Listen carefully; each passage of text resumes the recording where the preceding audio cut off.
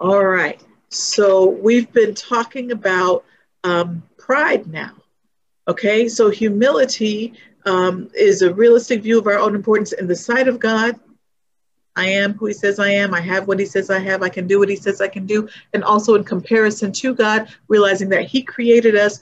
We are the creation. We will never come above the creator. So we are humble. We are lowly. We remain below him, honoring him as God, knowing that it is he who has made us and not we ourselves. Therefore, we can depend on him for everything.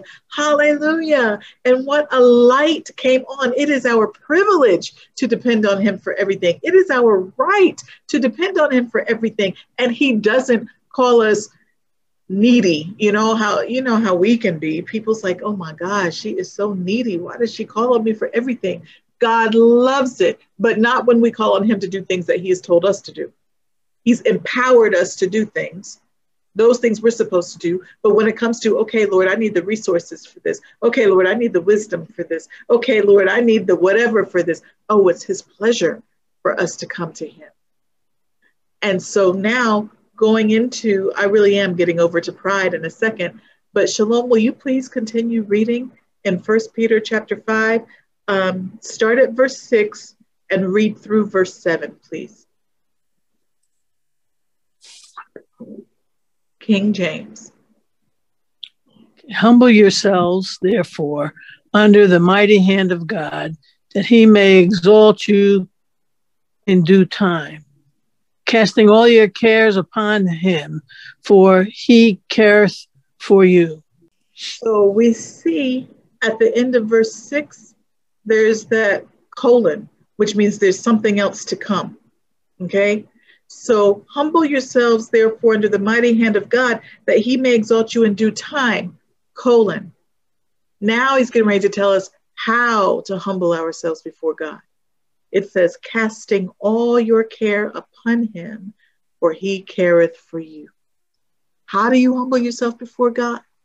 Turn all your worries over to him. Be utterly dependent on him. Let him take care of you. He enjoys that. And I heard this in my spirit, so I'll say it. He lives for that. That's why he created us. Oh, glory to God. He created us to be dependent on him because it is his absolute joy and pleasure to provide for us. It's his absolute joy and pleasure to lavish us with good things. It is his absolute joy to love on us. It's his joy. It is his pleasure. Psalm 35:27 says that he has pleasure in the prosperity of his servants. Well, now we're New Testament. We're his children. He has pleasure in the prosperity of his children. That just pleases him.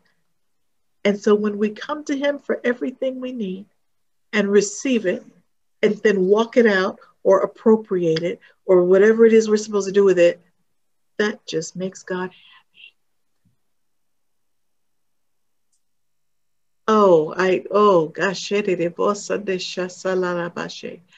I hear that I need to say this. A lot of people think you make God happy just by, you have to do what he says. Now, true, there's a place for that. If you love me, you'll keep my commandments. It makes, he doesn't like when we disobey him, but that's not the thing that brings joy to his heart, because a robot can't obey him. That's why he made us with free will. He didn't want us to obey him because we have to. He wants us to obey him because we want to.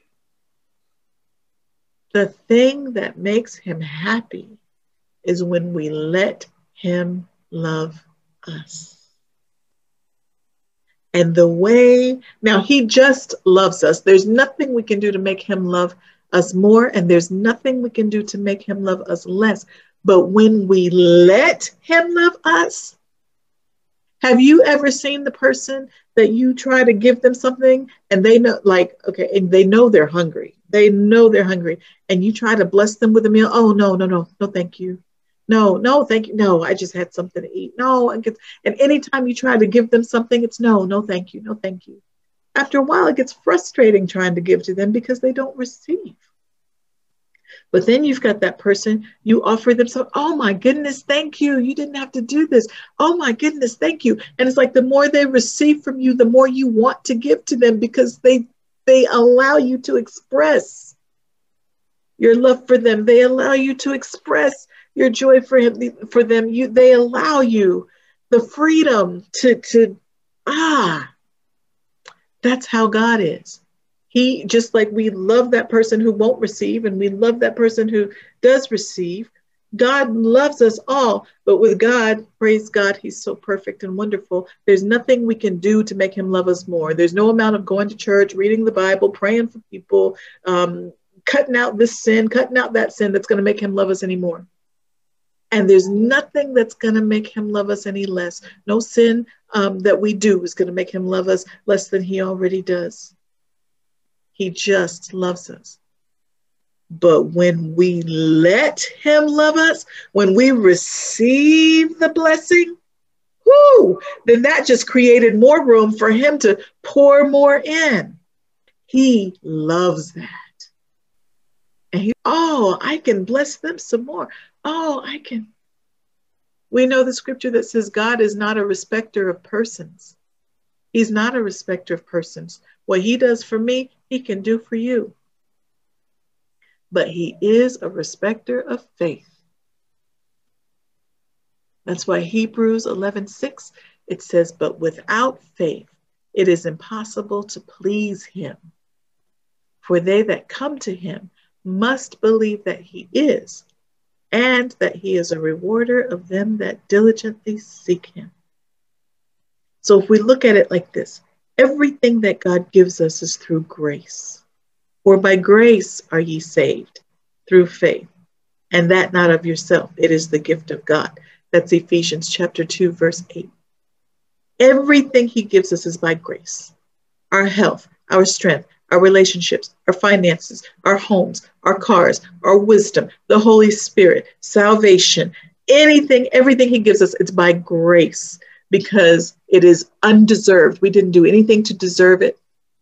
He gave it to us. So now if you look at grace as this pond, or actually God's so big, but I'm going to say pond. Look at grace as the pond and the blessings in it: the house, the car, the clothes, the family, the children, the money, the salvation, the Holy Spirit, the health, the wisdom, the knowledge, all that. Look at those as fish in that pond of grace. How are we going to get those fish out of that pond? Well, we need a fishing pole. That fishing pole is called faith. We reel it and we cast it into that pond, and we hook that blessing with our faith, because we believe that he is, and he's a rewarder of them that diligently seek him. And now we can pull it out. Yeah, pull it out. And now we've got it. But we could not have gotten it without faith. We couldn't have gotten it without our fishing pole. But without faith, it is impossible to please him. Why? Because without that fishing pole of faith, we can't get the blessings that he has in his pond of grace. They're all just in there swimming around, and we're standing outside grace just looking at it. Oh, I wish I had that blessing. Oh, I wish I had that blessing. And that so grieves God's heart. We can't please him without faith, because we can't receive from him without faith. And when we receive, when we're like that person that says, oh, thank you, you didn't have to do this. Oh my goodness, yes, I'll take that. Yes, I will. Yes. Would you say that's the person, just for tonight's example, would you say that's the person that's walking in humility, or the person that's walking in pride?